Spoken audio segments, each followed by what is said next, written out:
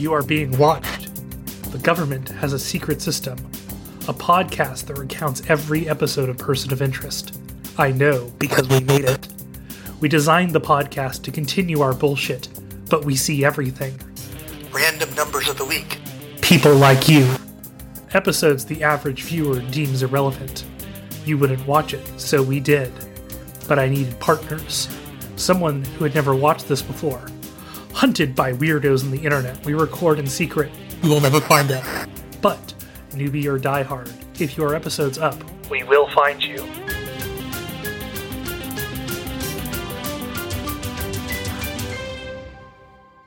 Hello, and welcome to the Library for Podcast of Interest. This is a rewatch podcast for Person of Interest, featuring two veteran operatives and one newly initiated. My name is Justin, and joining me are my two associates, my veteran operative Jude, and our new recruit Anna. Jude, Anna, I don't have any, relevant questions to our episodes because these are both, bummer subject matter. But do you have any necessary questions, though? Ooh. Well done. Yes, have either of you received the Order of Lenin for your service? I have some director's awards. I don't think those count. I have an extraordinarily tacky block of lucite that I got for my 5s? 8? I don't know. For working for the same company for a bunch of years. I know. Woof, right? Yeah. It wasn't even 10 years. It was some weird ass anniversary too. And a really ugly hoodie. I'm very glad that my 5 years at my current job has not gone remarked upon, other than the fact that it's just I'm a fixture there. Oh, see, I didn't mind my anniversary because in addition to the ugly block of lucite, I got a heaping hunk of stock options. I do not get those. Not stock options. Sorry. RSUs to be more precise. Restricted stock units or whatever they're called. Anyway, we don't have to talk about my stock options or whatever they're called. Yes, let's not. That is not riveting radio. See, it is legitimately. I have a rule with family members over 40 of if you mention your medical stuff or real estate, I'm tuning out. And if I start snoring, that's on you. You're gonna add stocks to that soon. Oh yeah, definitely. I have taken the path on stocks of it's simple because I basically can't own them because I'm in my particular position occasionally comes up for the you can't own stocks that might be connected to anything in the universe that you might possibly touch. Makes sense. Which doesn't actually make sense for my position, but it's I have been warned that this is cyclically we get. This is talking too much. We are again venturing into the too much discussion about the stock market. All right, before Instead, Justin let's falls talk asleep. about Russians. Yes. We're covering episodes 5 and 6 tonight of season 3. These are Razgovor, which I apologize to any Russians because I'm probably butchering that, and Mors Prematura. Fuck you, Latin-speaking people. You deserve it. All right. I've got Razgovor, and I don't apologize to the Russians. You recall that we're now allowed to dislike the Russians. They're putting them as the villains in video games again, so it's okay. It was written by David Slack and directed by Kenneth Fink. No lie, I love this episode. What a pair of last names. Right? It's a real, I don't know what to think about it, but it sounds like something. I love this episode. It's a little bit silly, but I'm into it. This week's number isn't our usual kind of number because it's not a social security number, but rather a green card number belonging to one Enrika Zerova, who it turns out is a young Russian immigrant. Remember that this show was filmed in that time between the end of the Cold War and the invasion of Ukraine when Russians weren't the default villain and everything, so it was okay to like Russians. Who is now living with her drug-addled, distant cousin after the death of her grandfather. She also openly admits that she aspires to be an international spy. Shaw attempts to follow her to school, but to everyone's amusement, she gets made, and Reese has to take over tailing her just in time to save her from an attempted kidnapping.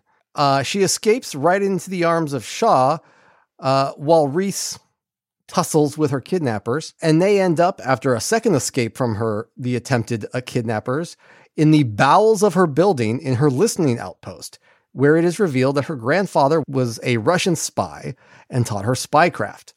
She's been tapping into all of the phone lines and listening into every conversation in the building in order to drive out the Bratva that work in it. Eventually, thanks to a tank of poisonous gas, Yenrika is captured and Shaw is shot.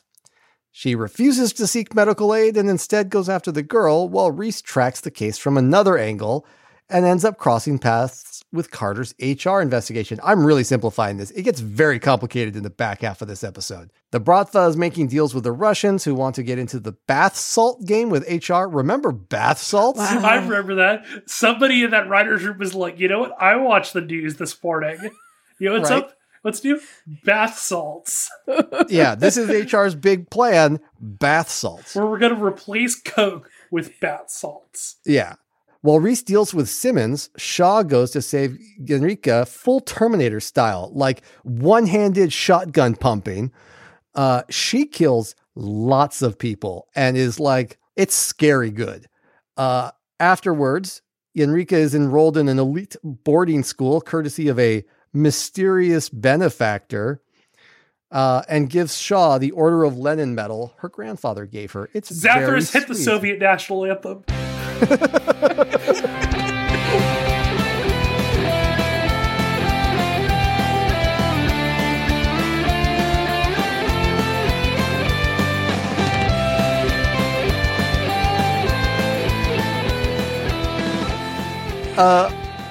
Elsewhere, Carter knows that her shitty partner is HR, so she lets him lure her into an HR bar, then fucking guns down the bartender with his gun. So now he has no choice but to help her or he's fucked. The line where she looks down the barrel of his tacky ass chrome-plated hand cannon and says, "You work for me now," is so fucking baller. It's intense. Yeah. We also get a flashback to Baby Shaw asking for a sandwich after her father is killed in a car accident, and the various emergency workers commenting on the fact that she seems not right, which suggests that she's always been a bit different. The episode ends with Shaw waking up to find Root standing over her. Root asks, "Did you miss me?" Very sensually. There is nothing not sexy about the way she says that line. And then tases her, and we get a nice little labeled analog interface box just to hammer home her new title. Wow, what an episode. Fucking thrill ride. I did not do service to the full, intersection of the Carter plot with the Russian girl plot, because there is just a lot. It's not really that important, to be honest with you. All you need to know is that HR is apparently their grand scheme is to get into running bath salts with the Russians. Their scheme is to get the Russians to stop selling their drugs and to start buying HR's drugs. Bath salts. You can't summarize it without saying bath salts, because that's the part that makes HR look like a bunch of fucking amateur clowns. Is that it's bath salts. It is. These guys could not run a pizza place. No. And they're at one point they're described as designer drugs. So one thing I do want to talk about in this one is that we get the running through line of this is Harold learning to trust Shaw's methods, and not Shaw learning how to connect with other people, but Shaw, we get to see that side of Shaw that she does connect with people. It's just, she's not great about it. Yeah. Yeah. It's not that she's incapable of it. We've seen that she connected with her former partner. It's just that she's particular about it, and she goes about it in a weird way, and she's not comfortable with it. So she doesn't really make an effort a lot of the time, but she sort of connects with this number, and it helps her connect with Finch. Yeah. Kind of along the way. And it's great for that. Aside from the humorous stuff going on with the number, the way that this episode humanizes Shaw's neurodivergence.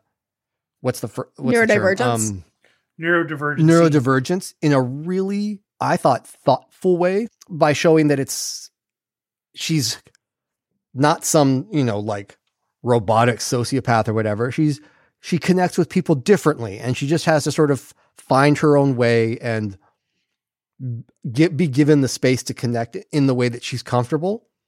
And that once she does that once the girls, she sort of loosens up a little bit with the girl, and the way that Finch helps her, she connects with Finch, I thought was really good. I really like that, even though her atypicalness is obviously sort of fictional, but I think it actually works better that way, because rather than trying to have her portrayed as something specific, having it be sort of a vaguely defined thing makes it a little bit easier to try and makes it the depiction a little bit less problematic, or less likely to be problematic. Yeah, because she has a bunch of traits that could be associated with a number of things, basically. I think this is one case where by not being specific, they've actually like ended up with a better effort. Yeah. And I also like legit love the kid in this episode. Oh yeah, she's great. Yeah. When Shaw goes and like checks up on her in the apartment, the kid like instantly realizes that Shaw is not who she says she is. And yeah, shouldn't you know all this already? Yeah, and the like, this is just routine check. Routine my ass. This did answer the question to me of what happens if the number is not a U.S. citizen. Mm-hmm. Although there would be still a question about how it would alert them about an undocumented immigrant or somebody on a somebody who didn't have somebody who didn't have an A number. I think there's an episode with one of them. I can't remember. There's a couple episodes. There's like one or two episodes in the future that show non-SSN security, like SSN numbers. Yeah. I think if you have any form of identity, the machine can like triangulate off. Yeah, for sure. If you exist in a system, the machine can work with that. Because that's what it's working with. I'm more curious about how it's going to be how it would be communicated to like Harold, because the machine generally gives Harold a 9-digit number. Yeah. And I'm curious about how to do that for somebody who didn't have a 9-digit number associated with them. I know in California, at least, I don't know if this is true in the state or borough of New York, but in California, at least, you do not need to prove your legal status to get a driver's license. That would be one way. If the machine were operating in California, it would just give the driver's license ID. The other thing that I super, super love about this episode is the entire scene with Carter and Lasky in the bar. Oh, yeah. That whole scene is so good. Lasky, they must have gone through like 6 spray bottles of whatever it is they use to make people look damp and sweaty while filming that. Because he is just flop sweating, just sheened with flop sweat the entire time. He could not look less cool and collected throughout that entire scene. And it's just like, I love that she just calls him on. She's like, you don't even know who the fuck you are yet. You're trying to be cool. You're trying to do this stuff. And then she tells him like, yeah, we fed you bad intel. I knew you were HR from the start and I fed you bad intel. You're fucked. Like, yeah, I just love it. And like Carter's always a stone cold badass, but she's been like, she's gotten some really good content this season so far. Yeah, this is a particularly like intense scene because like I don't think we've ever seen Carter just like up and shoot a motherfucker in the middle of a bar. And she was so canny with that gun that she confiscates it from Lasky because it's registered to him in New Jersey, but he hasn't done ballistics on it in New York. So she confiscates it from him and then shoots the dude with Lasky's gun and is like, okay, so like, cross me and I'll frame you for murder. It's great. It's great. It's interesting though, because it feels like it's something that I'm somehow only quite realizing now, but it almost feels like a parallel to how John recruited Fusco back in season 1. I was just going to say that it does have I think it's an intentional callback. Yeah. Because the like at gunpoint, you work for me now is practically straight out of the, out of the first episode. And there's also like, and now there's a body you have to deal with. And that's, that's how I own you is a dead body. Yeah. And that gun is so fucking tacky too. Yeah, nickel-plated 1911s is one of the most douchey things you could possibly buy. Yeah. It's just so flashy and like not in any good way. This episode also delves into the thing that we were talking about a couple of episodes ago with Shaw and the kind of narrative shorthand of being comfortable with eating while in a like tense situation or around death. And it really goes hard on that here with her being like, I'm hungry, I want a sandwich. Because like I fully believe that she was hungry and wanted a sandwich, but also there's that narrative shorthand right there again. Yeah. And this is the scene I was referring to a couple of weeks ago when we talked when that first came up, and I was like, "Oh, just wait. You'll see them take that to such an extreme that it's almost like they're self-consciously putting it out there that like it's like the most extreme possible version of that trope." Yeah. Is her sitting there on the rear deck of an ambulance while her dad's body is in a burning car eating a sandwich. It really extends the metaphor, the trope as far as it'll go. But it works. Yeah. Like they do it in a way that still manages to come across not as like awkward. One of my favorite Shaw moments for this episode is where she has Peter Yogurov like down in a chair and just starts asking him, "Have you been outside the country in the last 6 months?" Yeah. Starts and like just gives him all the intake questions for donating blood. Yeah. Yeah. Before just strapping a thing in and like, "Yep, I'm taking your blood." Yeah. Because she went to med school. Yeah. There's an episode, I don't think we've seen it yet, the episode where we get a flashback to Shaw in med school. This is our first. This is our first flashback for Shaw, which is exciting. There's some stuff with Shaw, like flashing back to Shaw in med school / as a doctor, and it's really good. Like it really gives you more context, and I quite like it. I feel like she probably would make a very good surgeon, though. Yeah, I don't remember what like her specialty is or anything in there. Well, in med school, she probably wouldn't have a specialty. Or I don't remember a lot about that episode. So two things about Harold in this episode that jumped out. The first is he's got like the fanciest tea set. Yes. To for like this conversation that he wants to have with Shaw. But then immediately after he hangs up with her, starts feeding Bear from the table. Yeah, he gives Bear one of the cookies. Which is just like one episode after he got all offended at Reese for giving him table scraps. And the look on Bear's face, the look of just pure doggy hope. If you have ever had a dog that begs at the table, you know that face. They cut away to Bear making that face, and I immediately looked for my dog like, where's Siri? That is the face she makes when she's sitting next to me while I eat dinner. It was spot on. It was hilarious. I'm doing the face. So I just pointing out something that's very funny to me personally. There are two fictional spies and things that I've watched recently who have received the Order of Lenin. What's the other one? Sweet. It was James Bond gets it in A View to a Kill. Which is like a sneaky, like, okay, like I just did like the whole thing. It's a sneaky good movie, mostly because Christopher Walken and Grace Jones have the most, we're down for a threesome energy of like any two villains in a Bond movie. Are we talking like classy down for a threesome, or like those two people in your friend group that nobody is actually close friends with, but they just sort of show up at every group gathering? And then when you're in the men's room, the guy comes up to the urinal right next to yours and starts asking you questions, and then you realize he's propositioning you? The former, because it's Grace Jones in 1985.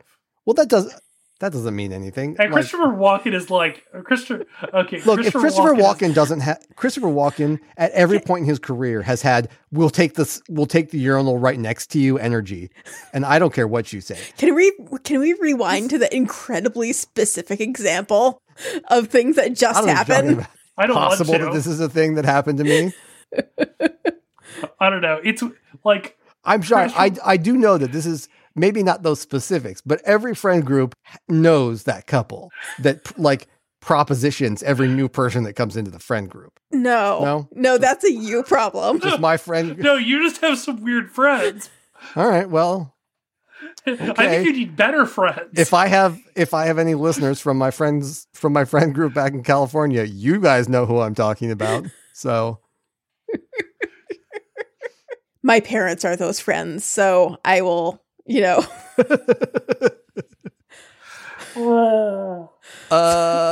I should not cast get us stones. back on the rails here. On that very weird note for this episode, I'm not sure how we got from Russian spies to awkward threesome friends. The answer is Grace Jones. Well, there you have it. Let's move on to the next episode. Oh, no. I do have something funny that I want to, or like a cool callback. All right. Oh, we forgot the best part of this episode. Holy shit. We have to talk about the best part of this episode still. What am I doing? Which is when Harold sends the number to Shaw for a doctor. It's the coroner for season 1. Yeah, that's a great callback. That they took John to after he got shot by Snow's Beautiful. buddy. Yeah, that they helped turn into a doctor again. And then the end of this episode, which is such a moment.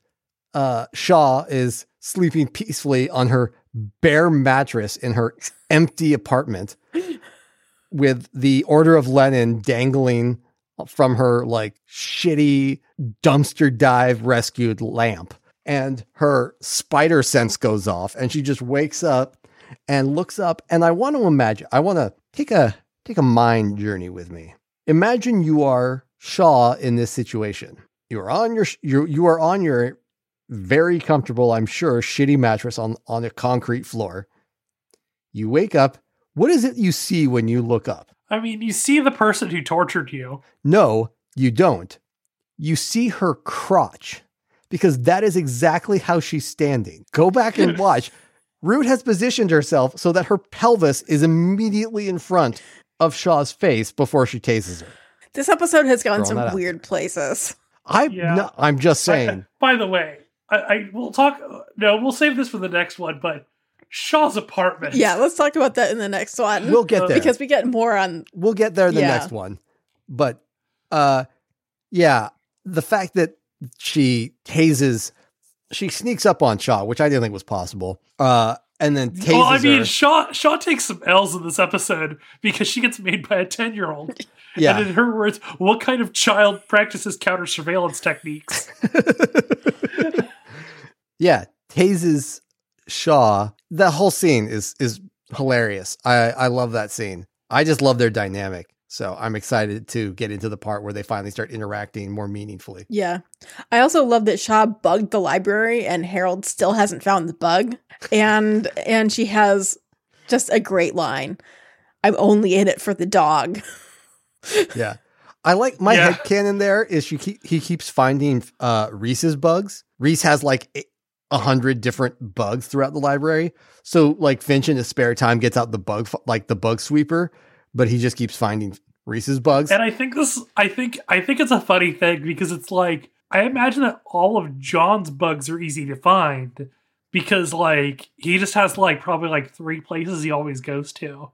But there is a generational training gap between the two of them and how they're doing it. Like John learned how to plant bugs back in like the 90s. Yeah. Back before Bluetooth was a thing. Yeah. Yeah. And then, just ended up with like Shaw knows how modern technology works. And Harold is just like, I've been so accustomed to looking for like, old school bugs that I don't know where are you? Where are these? I assume that one of them is just like in a random light fixture. I'm sure. So on to the next one. Yeah, let's do it. All right. I've got this one.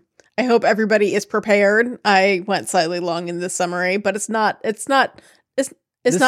too excessive. Well, given the amount of stuff in this episode. So this is a normal B5 summary.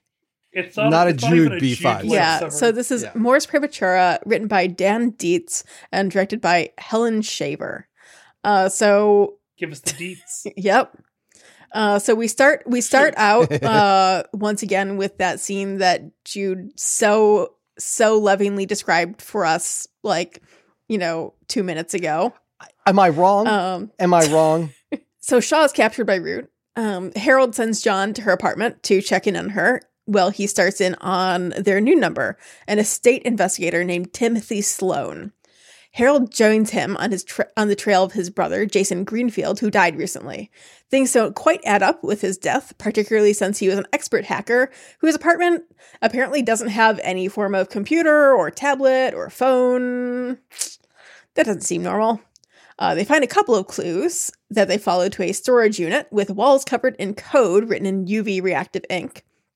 They're spotted by a camera and are rescued by John and Bear just in the nick of time as the storage unit has gasoline activated in the sprinkler system and is set on fire. Harold gets to work on the code and recognizes it as similar to that used by Collier, the dude who exposed and then killed the data broker a couple of episodes ago. They realize that Greenfield was a member of the same group, wanted out, and was killed as a result. John and Sloan head back to Greenfield's apartment to find the key needed to break the code, which turns out to be a history of the American Revolution. As Finch works on the decryption, John and Sloan are ambushed by Collier, who abducts Sloan. Finch then reveals that Greenfield is in fact alive and also being held by the CIA. And record scratch, rewind, right, there's another plot going on. So let's get back to what Root and Shaw are up to.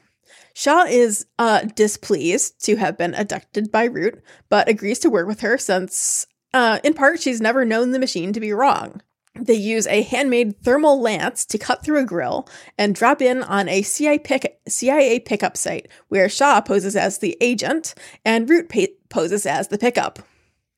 Inside the mobile black site that they then go to, Root makes contact with Greenfield and removes a piece of wire from the fence to be able to use to cut her zip ties later. Shaw loads up the transport van with Root, Greenfield, and all of the other anonymous black-bagged folks who are guests of the CIA. They're ambushed by Collier, who crashes the transport van and traps an unconscious Shaw inside. Root is awake in the back, however, and gets out and retrieves both an earpiece and a gun. She rescues Jason and gives him a new identity, sends him to Colombia to begin his new life. Shaw catches up with her after, however, and knocks her unconscious. John saves Sloan from Collier as well, but Collier escapes as John tends to a very wounded Sloan. In the aftermath, Sloan gets a phone call from his brother confirming that he's alive in Colombia, and we find that Harold has Root imprisoned in another library, where they argue about which one of them is following the machine's plan. Carter also has a plot in this one. Lasky receives money from a Russian deli owner, but HR claims the deli owner has been skimming, and Simmons kills him. Lasky didn't catch the skimming himself, so his lesson is to bury the deli owner's corpse. He returns very shaky and reveals to Carter that he's in fact a Russian plant in the NYPD and that he's not alone, and that HR is stockpiling money for something big. And that's the episode. There's a lot of episode. I do have like one little slight correction. Go for it. Root is in the library. It's not another library. Okay. It's just a different part of the building. Okay. Yeah. In a Faraday cage that Yes. Finch has made inside the library, which I think is absolutely, I find nothing absurd about the idea that Finch, not even specifically for this, but that Finch in advance had the forethought to prepare a portion of the library as a Faraday cage. That seems entirely reasonable to me. Supposing you had to take down an all-seeing AI. I mean, considering he made one, like I said, it seems entirely reasonable. Also, I've been in some old libraries, and some of them are practically Faraday cages by nature, just being what they are. Yeah. So it doesn't seem like it would be all that hard. So let's talk about, because I've been putting this off for like an hour now, Samin Shaw's r/male living spaces apartment. Like I said, concrete floors, bare mattress, one lamp, and as is revealed in this episode, a fridge full of guns and a jug of milk. Yeah, The jug of milk does it. the kitchen gun is not like the Bourne Identity, it's the Bourne Supremacy, where it's like a guy's got like a 9mm in his fridge in like the fruit drawer. No, Shaw has a G36 in her freaking fridge, And a half gallon of milk. For those of us, for our listeners who are not gun nerds, will you please expand on why a G36 is a weird thing to have in a fridge? because it's a German assault rifle. Thank you. I'm just saying some people may listen to this and not have like recently watched the episode and may not remember what kind of gun it is. I trust that enough of our listenership are like degenerates who played Modern Warfare, at least at some point in their lives. It's a sci-fi gun. It was in Stargate. At least I'm pretty. It shows up like it. It's a gun that it's in Star Wars. It's a gun that's used in Star Wars. Okay, now I have to Google this thing because I don't remember it looking that ridiculous. I mean, it's like Finn uses it in the Force Oh Awakens. yeah, I see. Okay, yeah, it does look pretty fancy pantsy. Yeah, like they chop off the stock and like spray paint some stuff on it. But yeah, it's like it is a Star Wars gun. Wild. Yeah, that looks like something she would have in the fridge. Yeah, the folding stock. Anyway. yeah. What an episode. But yeah, it's girls trip time, baby. I love that the machine is playing this plot from two directions. That's amazing. Yeah. And I'm gonna say, like, you know, I watched this for the first time just like 2 nights ago, and boy howdy, this is an episode. I reached the end of it and was like literally looked at the like list of episodes and was like, did we accidentally watch 2? Because I wasn't supposed to watch 2. Yeah. And like then I checked the time on it. It was like, no, there's no way there's only 43 minutes in that episode. It crams in so much stuff, and yet doesn't feel like overly busy somehow. For me, thus far, this is up there with relevance in like top tier episodes for the series so far. The thing of having the machine tackle the problem from 2 angles was incredible. Mm-hmm. Mm-hmm. It's not even that it's tackled from 2 angles, but that it's clearly playing a bigger game here. Yeah, yeah. Because not only does it want to, it's got the machine team working on the brother whose name just literally ran right out of my head. The investigator. Sloan. And then it's got Root working on the hacker, but they're not just trying to save the hacker. Yeah. They've got hit like, you know. Yeah. They could have, like, there's clearly more going on there. It's just very interesting. Yeah, because there's something that's very interesting that's said in this, which is as Root and Shaw are talking to each other, Root says something about, you know, that there might be relevant and irrelevant numbers, but now there's something new, and that's what she's for. And then she refers to the hacker as necessary, I believe, which is ooh, that's real intriguing. Yeah, seeing now that the machine is free, it's got itself an agent. Yep, and it's got its own business that it's up to, and that appears to include these necessary numbers, which is very interesting. And it's so interesting to me to see how the machine is acting differently through its various assets, right? That Root really is in very much her own category because the information she's receiving live information from the machine at basically all times. Anytime she has that earbud in, that the machine isn't just like giving her a number, then trusting that she'll like handle it. It's like, you know, they're engaged in an active dialogue, which is fascinating. Yeah. And it means that there's a lot of stuff that Root can do that, you know, Harold and John and Shaw would struggle with. potentially, like getting into a CIA mobile black site. Yeah, she just strolls in. It's wild. The fact that her she's getting all this information and the trust she has is rewarded so completely. Yeah. And like I find it very fun that Shaw also just like over the course of the episode learns to go with it.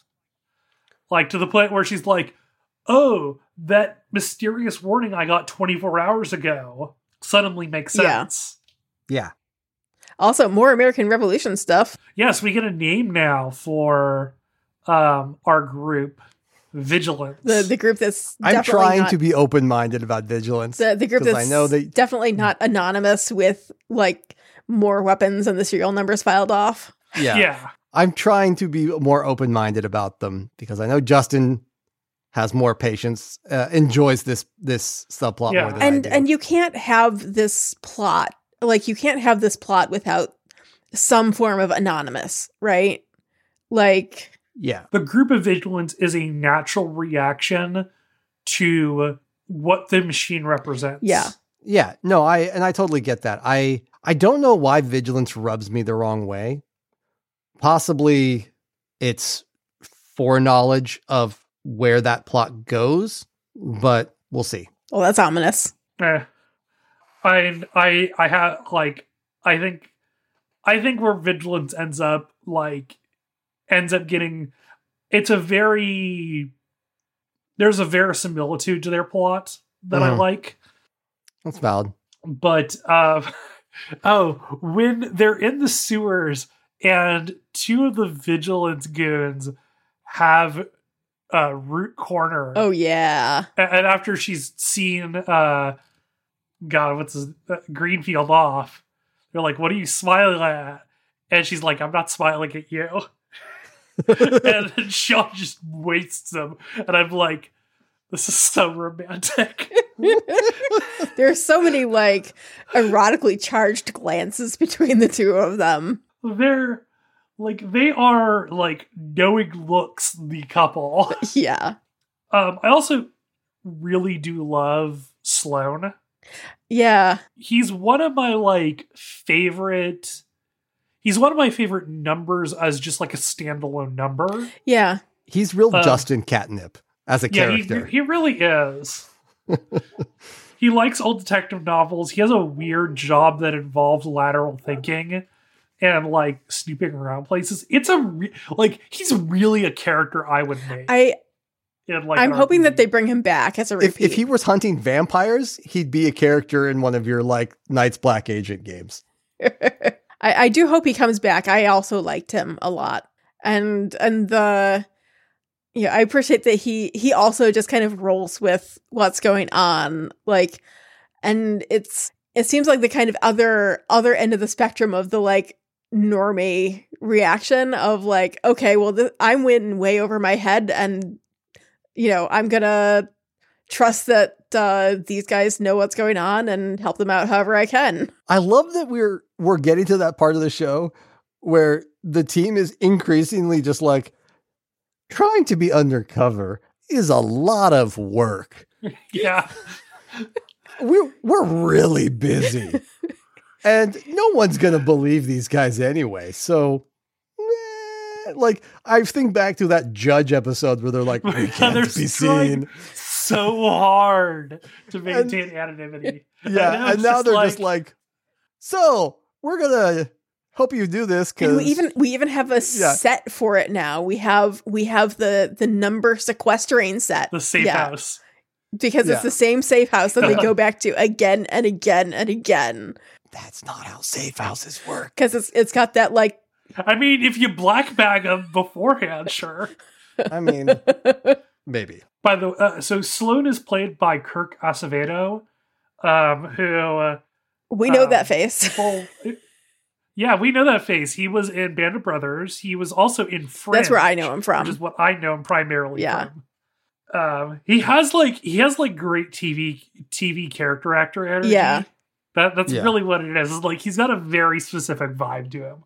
Yeah. Well, he's got that look. He's kind of got that gravelly voice, that Like, he's got a bunch of stuff like, oh, he's in a White Collar episode. Oh, Yeah. he's like, it's like all of these one-off things. no matter what kind of TV you watch, you've probably seen him in something. Yeah. The music in this episode, of course, also slaps as Root, Yeah.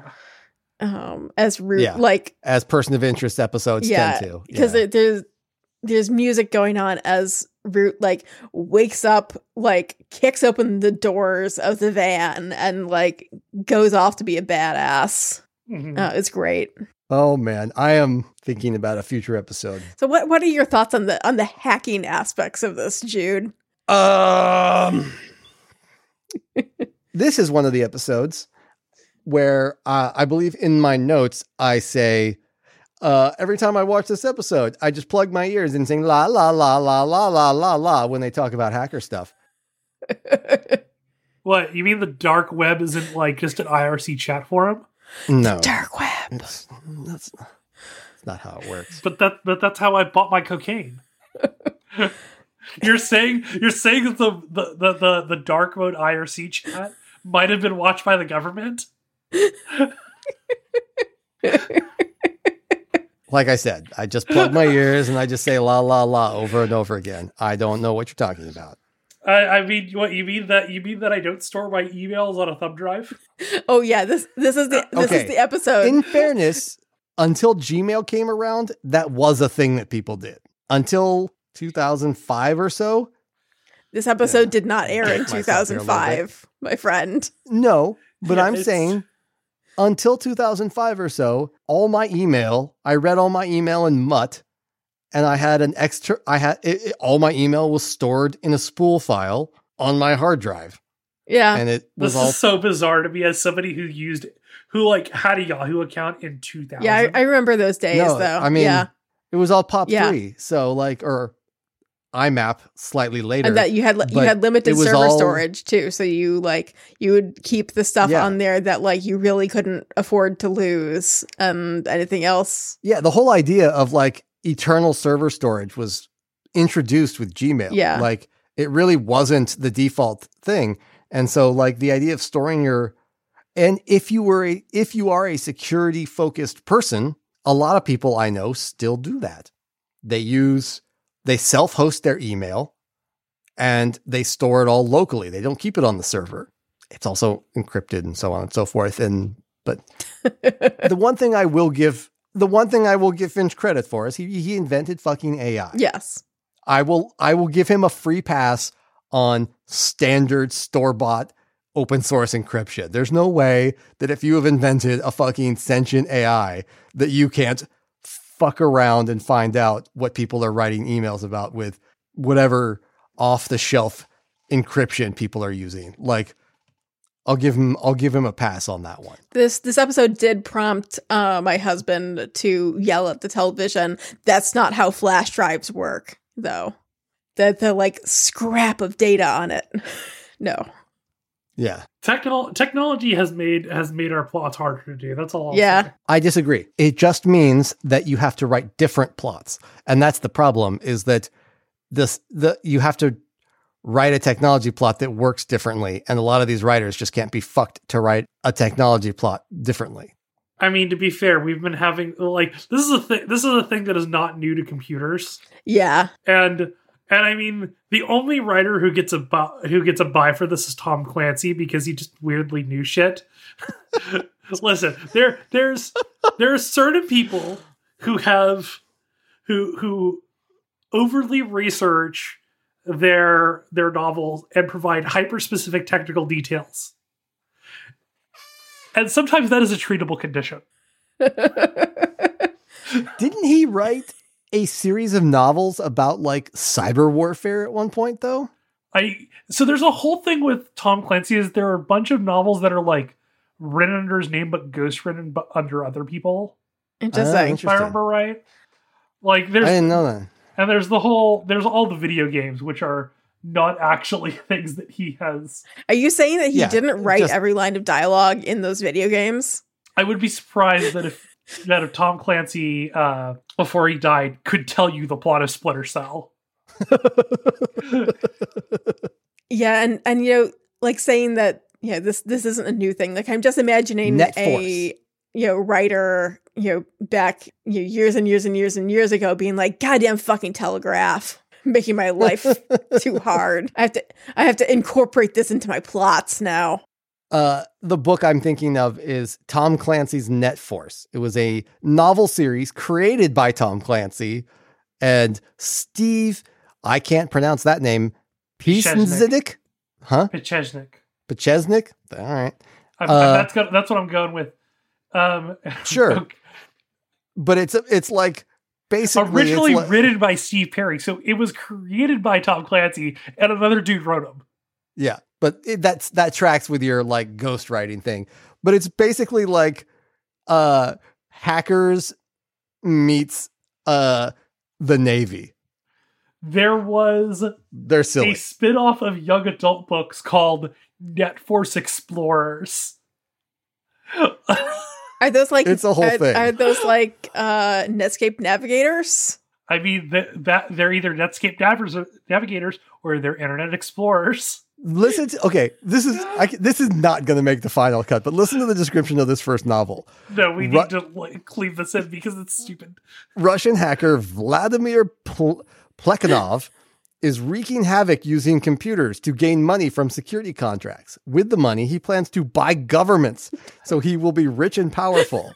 NetForce eventually track him down and capture him in a daring mission in Chechnya.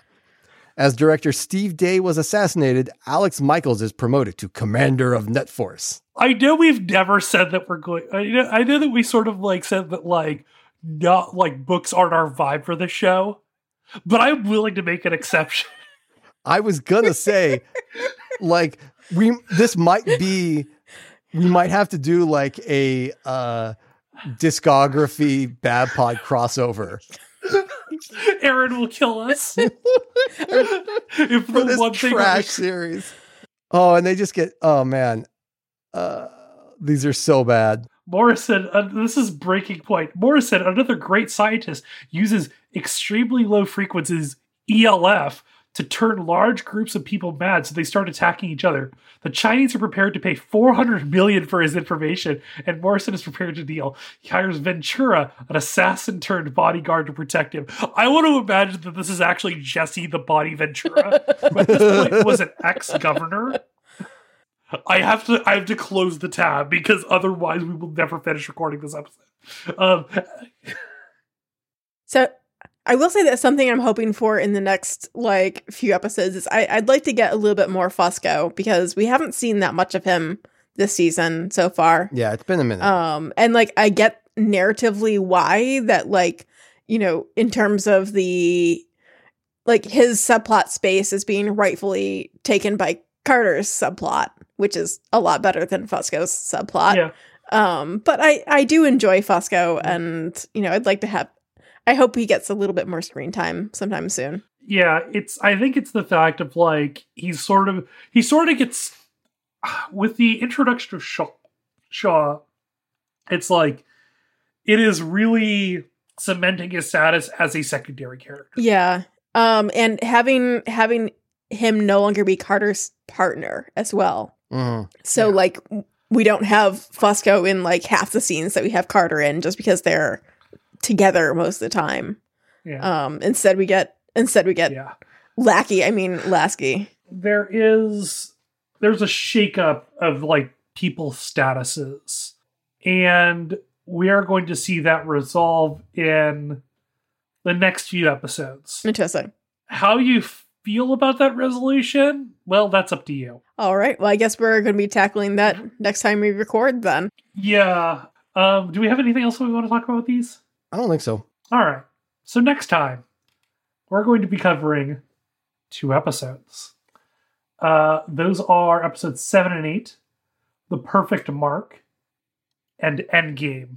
Well, that's an ominous episode title, if ever I heard one. Hey. Mm-hmm. We have a chess reference. Oh boy. And this is episode 8 of the season. And that's right. You haven't watched these next ones. Yeah. This is episode 8 of the season, and it's called Endgame.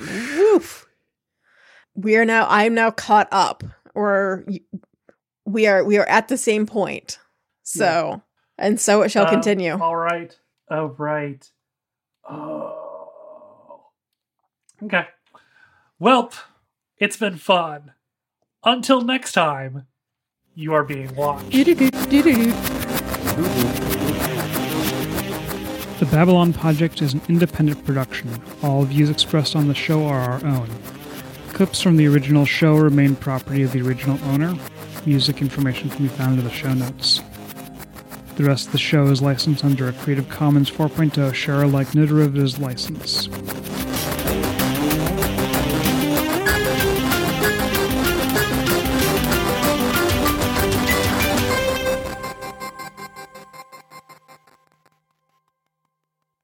I was like, oh, is Endgame? Yes, Endgame is the one